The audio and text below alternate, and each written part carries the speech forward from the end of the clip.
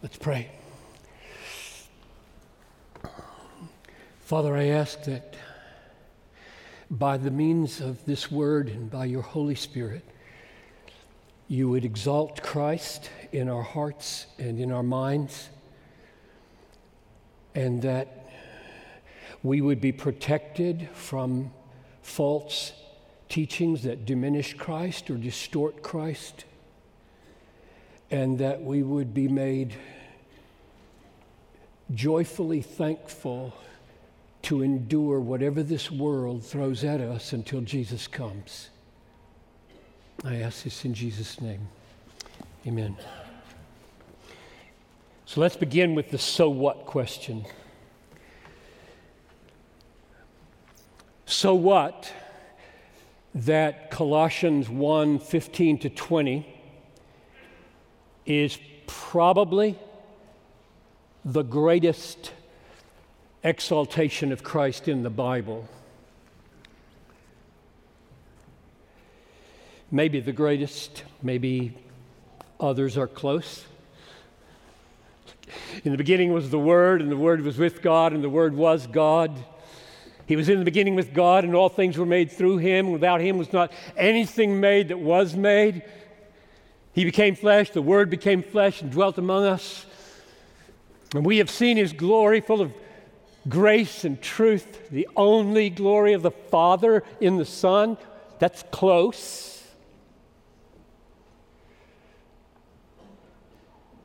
There are others. In these last days, He has spoken to us by a Son, whom He appointed the heir of all things, and through whom He made the world. He's the radiance of the glory of God, the exact imprint of His nature. He upholds the universe by the word of His power. When He had made satisfaction for sins, He sat down at the right hand of the Majesty on high. That's close. But Colossians 1:15-20 is probably the greatest. So here I am. You're going to watch me for the next 35 minutes or so wave my little expository finger and point it toward this Mount Everest of Christ's exaltation, and then you're going to go home or Sunday school, have lunch, and the crucial question is, so what?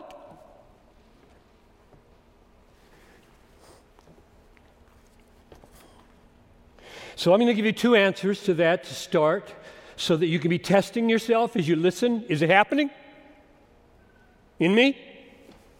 And when you leave, did it happen?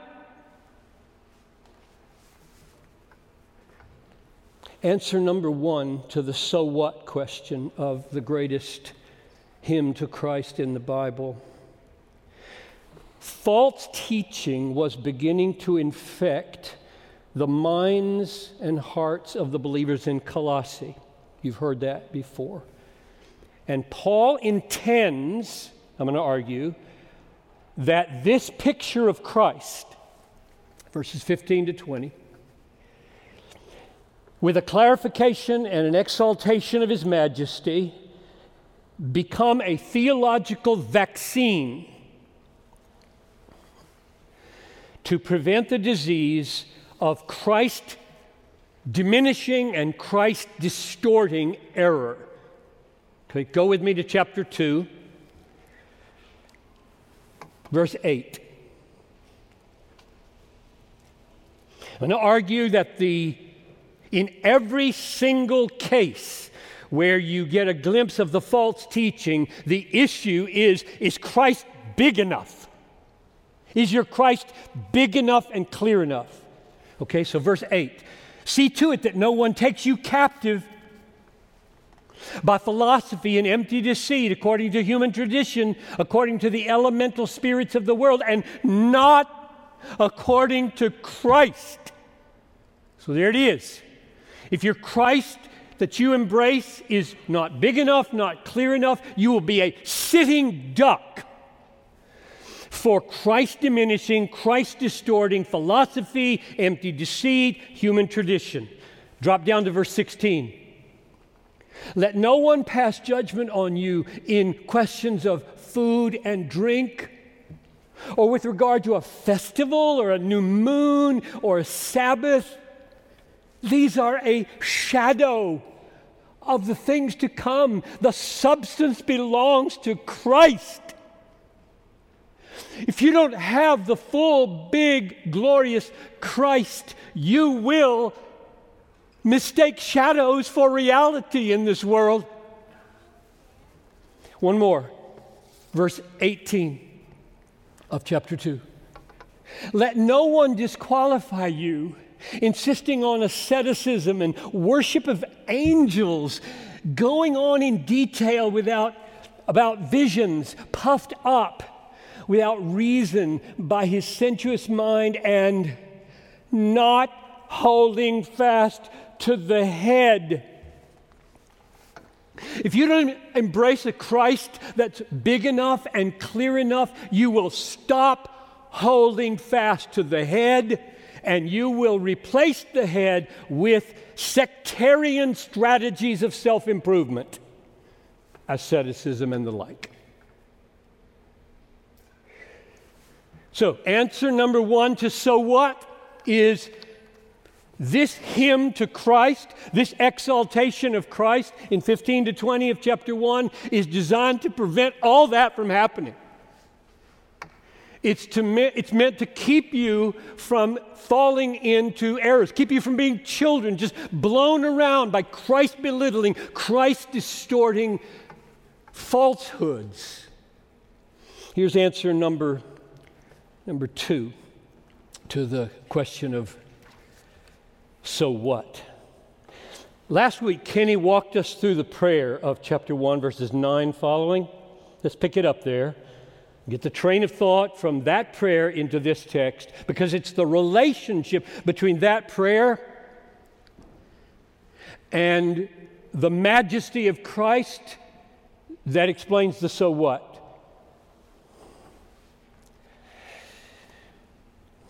So he's praying in verse 11. Are you with me?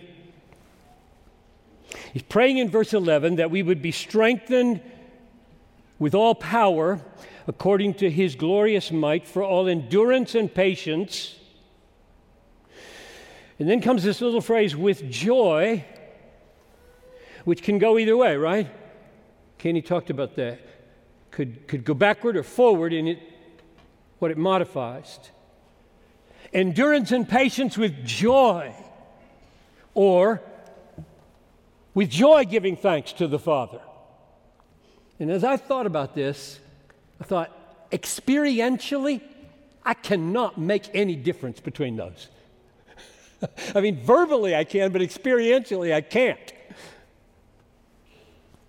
So here we are now, enduring with patience, pandemic, political acrimony, war in Ukraine, church conflicts, sexual debauchery in our culture, the heartbreak of lost loved ones, and we're enduring. Does it make any difference to say we are enduring with joy, and to say we are enduring joyfully giving thanks to the Father? I can't see it. They mean the same thing. Joy, thankful joy, marks our endurance. It's what it is to be a Christian in these days. It's what he's praying for. Now keep going. In verse 12, he says, the reason that you can have joy while you endure these days is because you've been qualified by the Father. He has qualified you to share in the inheritance of the saints in light. Your inheritance is not outer darkness where there's weeping and gnashing of teeth. Your inheritance is a world in which there's no more need for sun. There's no more need for moon because the glory of God is its light and its lamp is the Lamb. That's your inheritance. Rejoice in it. That's the point. That's the way he's arguing here in his prayer. And then verse 13 explains how that's already happened in great decisive measure. He has delivered us from the domain of darkness. So your inheritance is light. It's coming. Light is coming. It's only light coming. No darkness at all, and you have already been transferred out of the domain, the authority, the kingdom of darkness transferred into the kingdom of his beloved Son. And then verse 14 explains how in the world can sinners like you and me say that about ourselves?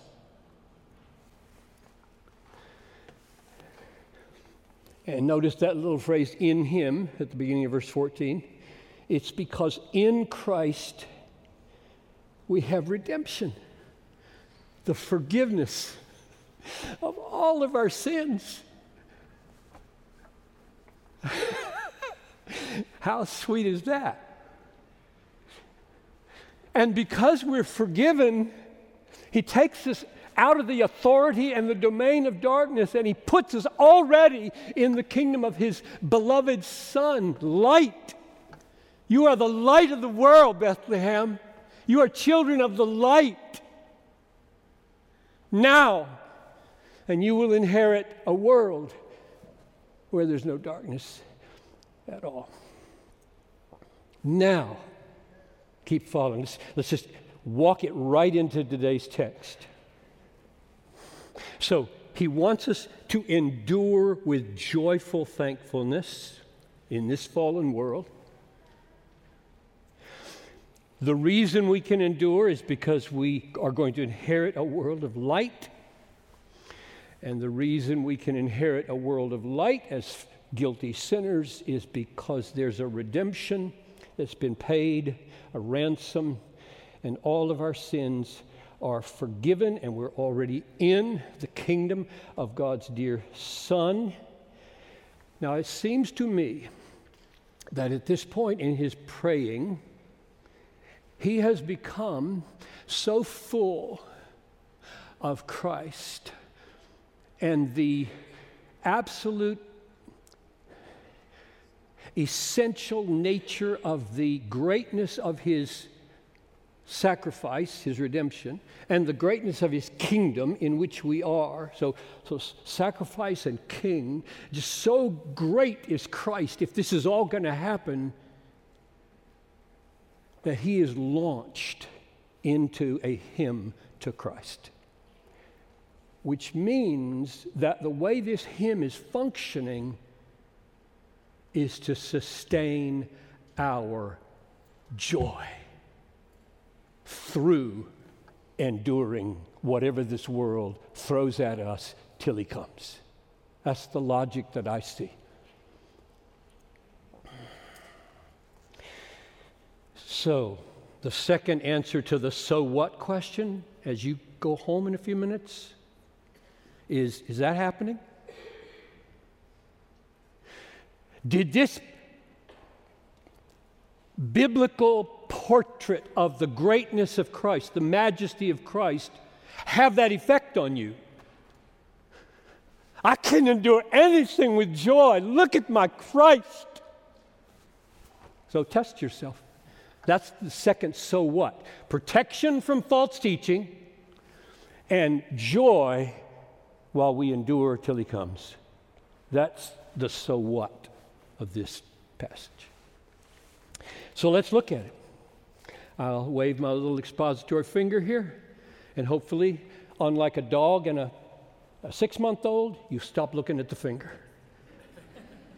And you will look at the mountain, the Everest of Christ. All right?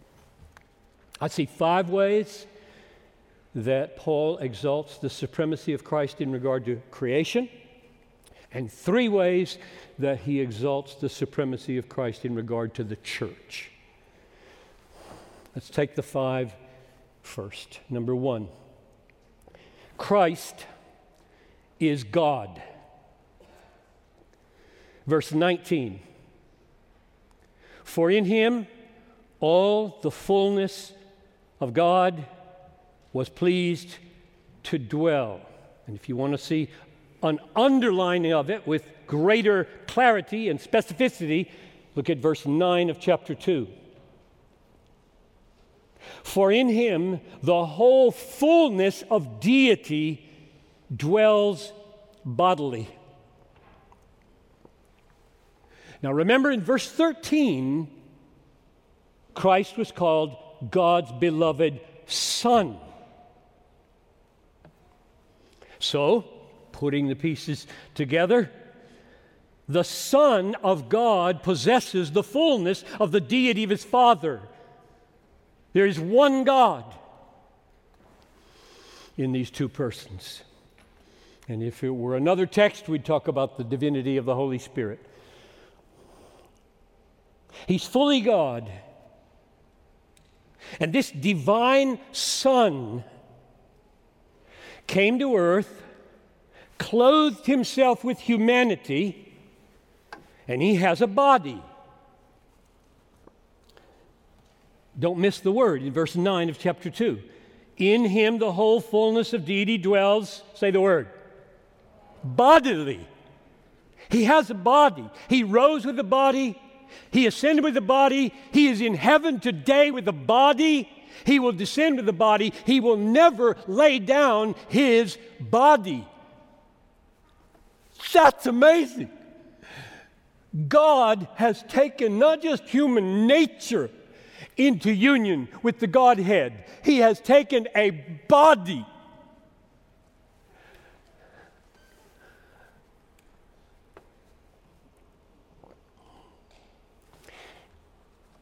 Which means you can see him. When he was on the earth, they could touch him. I mean, John said, we saw him. We touched him. We touched God. If you've seen me, Philip, you've seen the Father. It's not what it means in verse 15 here, right here. He is the image of the invisible God. Look, you can't see God, but you can see Jesus. He's got a body. He is the image of the invisible God. So before I move on to my second of 5, let me just ask you, do you worship Jesus?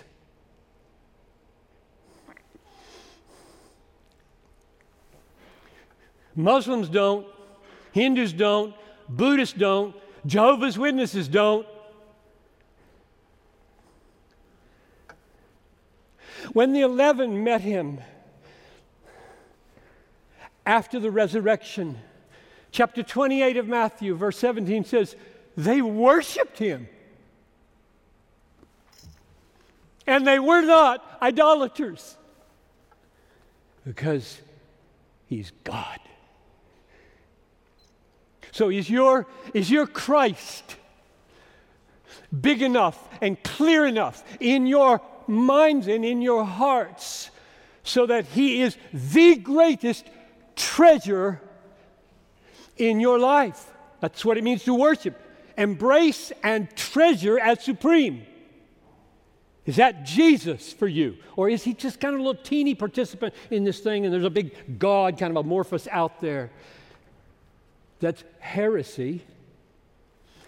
Jesus is God. Number 2, Christ is before all things. Colossians chapter 1, verse 17, first part of the verse 17. And he is before all things. Now, why would Paul say that? I mean, that is so obviously implicit in everything he says here. Like, why would you make that explicit, Paul? And I think Paul would smile and say, there are some implicit glories that ought to be made explicit. Oh, don't let clear, implicit, magnificent things go unspoken to your children, to each other. It's what wives and husbands are for, you know. Talk to each other about the glory. Don't let implicit things just lie there. Well, everybody knows that. He's before all things. Are you kidding me? He's before everything. We need to ponder the obvious sometimes.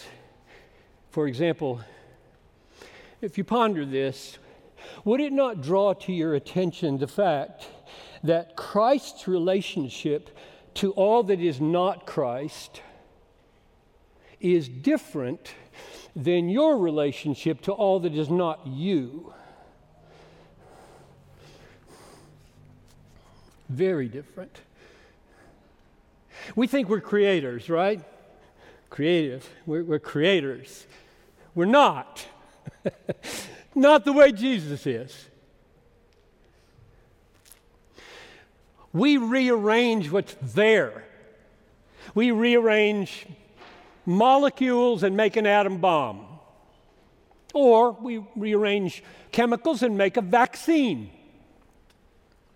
Or we rearrange materials and make a house.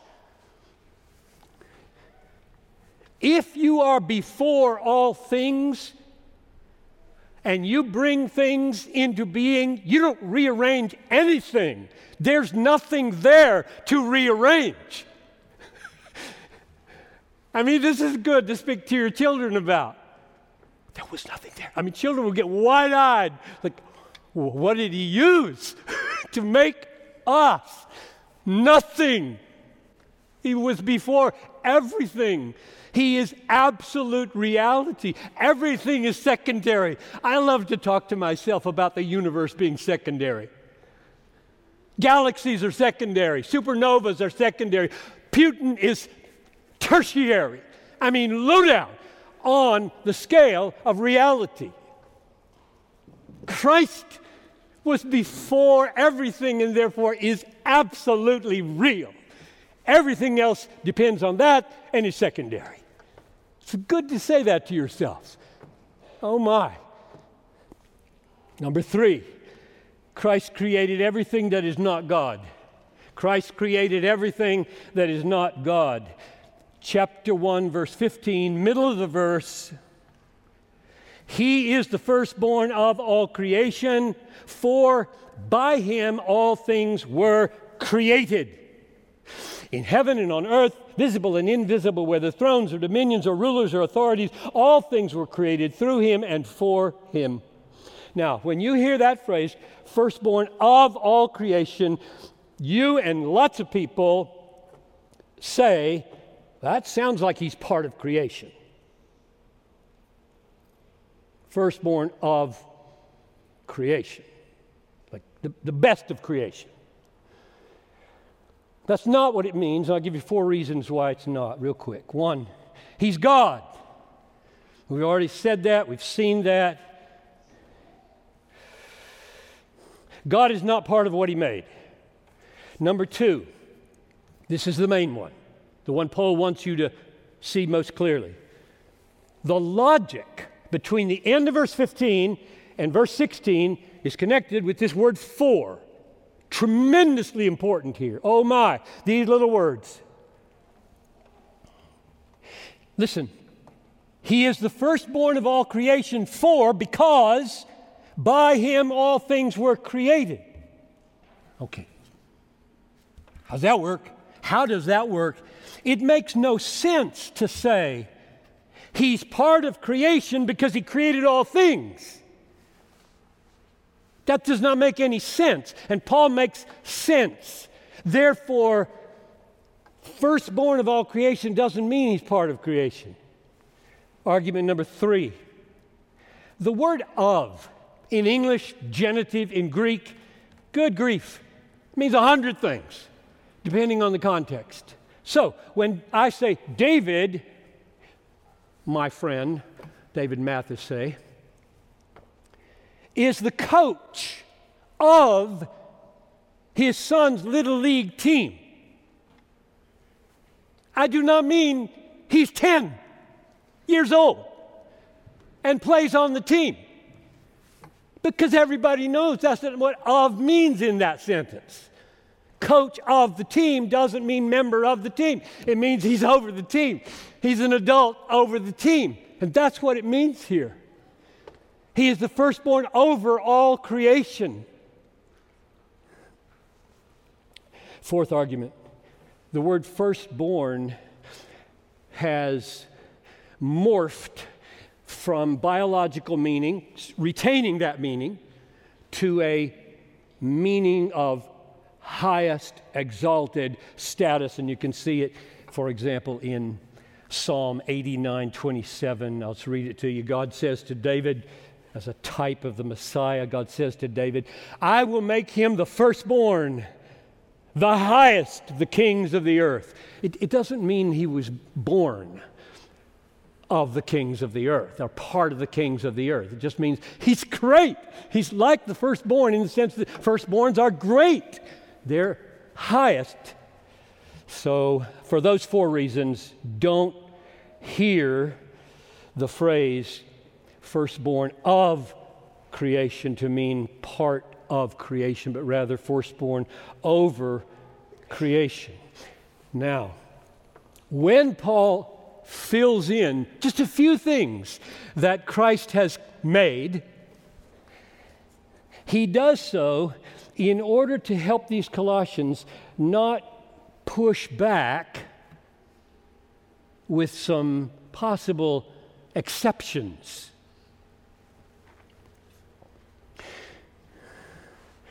He doesn't want them to say, oh, no. Not thrones, not dominions, not rulers, not authorities, because those include evil powers. They're evil. Lots of them are evil. And they might stumble over, he didn't make evil, so he didn't make them. Wrong. He did make them. Says so. Right there. And the point is, they're evil. Putin is evil. What's going on in Ukraine is evil. God made him, made Russia, made Ukraine, made you. You don't escape the problems of the world by denying Jesus his deity. That's not the solution. So he says, no. Yes, they're evil. In fact, you can see it right here in the text if we had a translation that was just a tad more literal, because in verse 13, when it says you have been delivered from the domain of darkness, that word domain, exousia, is the same word as authorities right here in verse 16. He made the authorities from which you've just been delivered. It's just as clear as day, God made the evil powers of the world.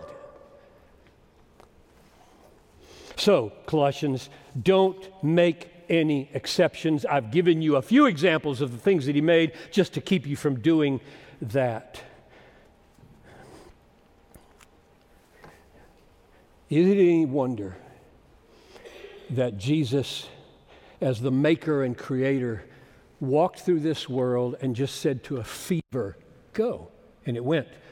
He said to a storm, be flat, and the waves went flat. He said to wind, stop blowing. It stopped blowing. That's what creators do.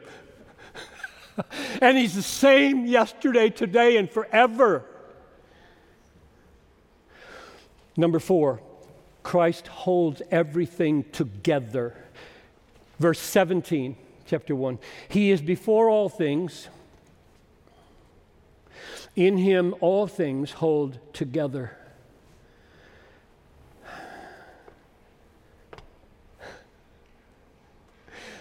He doesn't just bring all that is into being.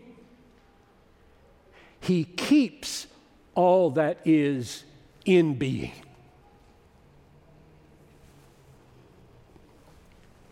That fact, if you believe it, really believe it, might have a greater personal effect on you than believing He made you. Because you can sort of feel like, well, He made me, but He did that how old am I? 76 years ago. He did, that's ancient history. But right now, these wizened old fingers, they're just gone. If He doesn't say, fingers, remain, hold together. And guess what? He is not taxed by this. God is not worn out by keeping everything together in the universe. Galaxies. He is holding together the metal on the tanks rolling into Ukraine. He is holding together the cell phones in Ukraine connecting the resistance. He's holding together the pew that you sit on. He's holding together the clothing that you are wearing. He holds together the food that you eat. He holds together the skin that covers your bones. As your Creator, He's not distant. He's very, very close. And you are millisecond by millisecond absolutely dependent on Him for your existence. If He decided that you should not be, you would fly into a billion fragments and disappear. Yes, you would. You are personally and radically dependent on Christ, even if you don't believe on Him. I'm saying that to the unbelievers in the room who don't embrace Christ, and you're listening to these words, and we just want you to know, whoever you are, we're so glad you're here listening to this crazy talk. And we are praying, oh God, grant them to see there's nothing greater than Jesus. And He's real. Number 5, last one in relation to creation. All things were created for Christ. I suppose for me personally, this is the most important one. It's shaped everything I've done for the last 50 years. It lies behind what I call my Christian hedonism. I love to think that Christ made everything for Christ. And when you say it like that, it's like, Verse 16, at the end of the verse, I want you to see it for yourself. All things were created through Him and for Him. Underline that. For Him. What does that mean? It doesn't mean He created everything to meet His needs. He's God. God has no needs. Acts 17:25, God is not served by human hands as though He needed anything. God doesn't need you. Jesus doesn't need you. He didn't make you to meet His needs. So, well, what does it mean then? For Him. Wouldn't you say that the clue is found at the end of verse 18? That in everything He might be preeminent. So my interpretation, putting those two verses together, is that He made everything so that He could display His preeminence in everything. For Him means for His preeminence, for His excellence, for His glory, for His supremacy, to make known, to lift up. The heavens are telling the glory of Jesus. Because all things were made through Jesus, for Jesus. To which I have found over the years, people stumble and think that's egomania. Jesus made everything to exalt Jesus. Yes, that's what it says.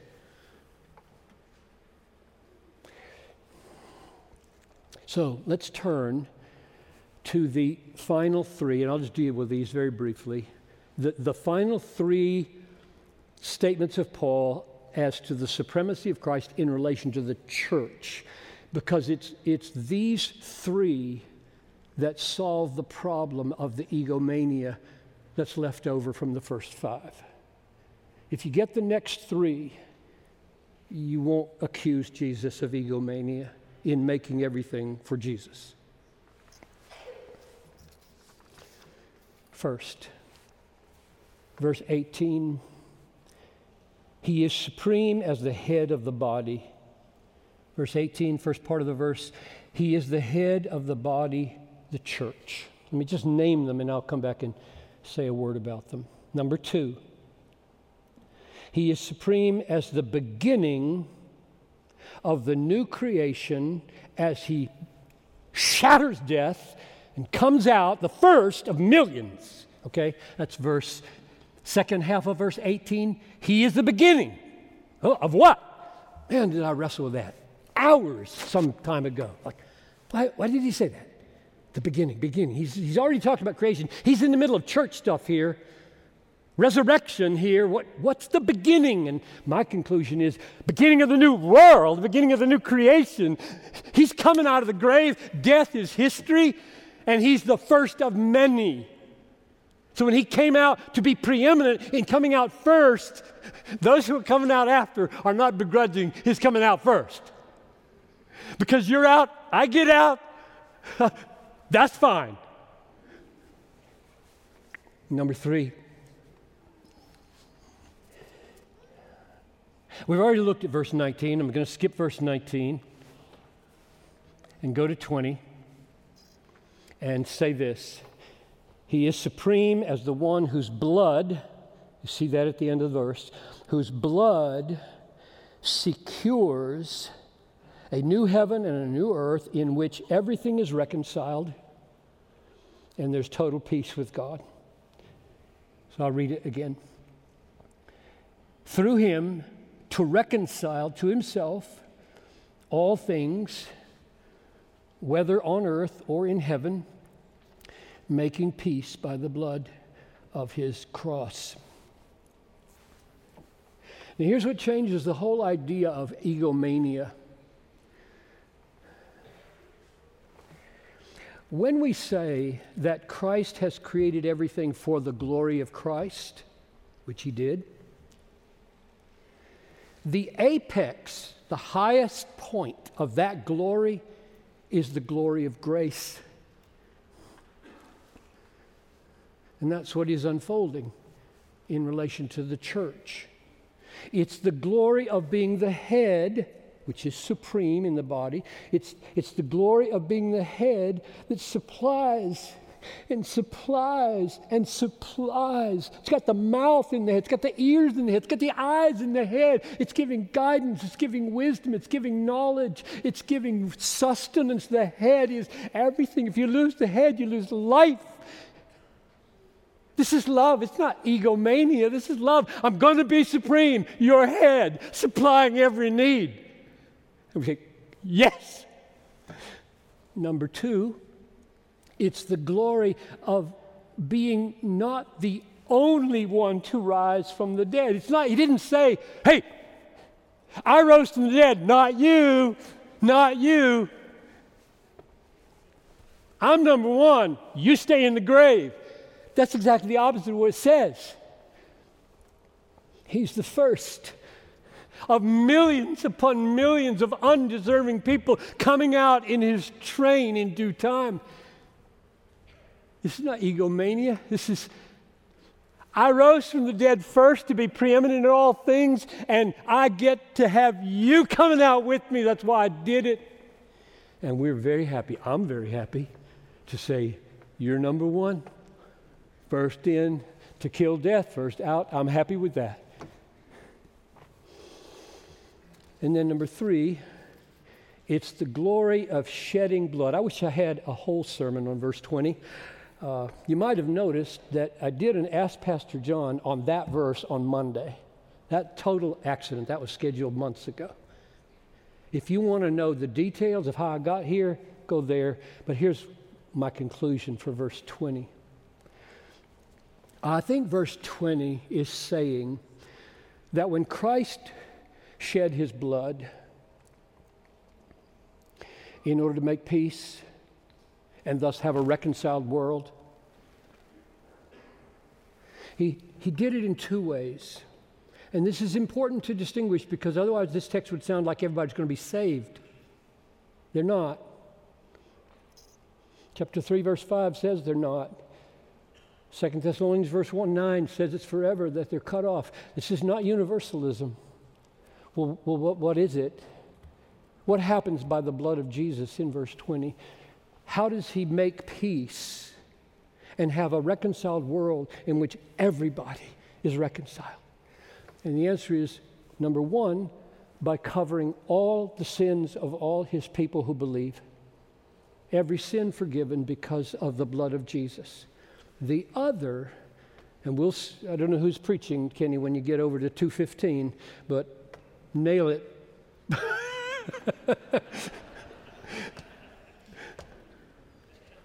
When he dies in 2:15, he disarms the principalities and powers.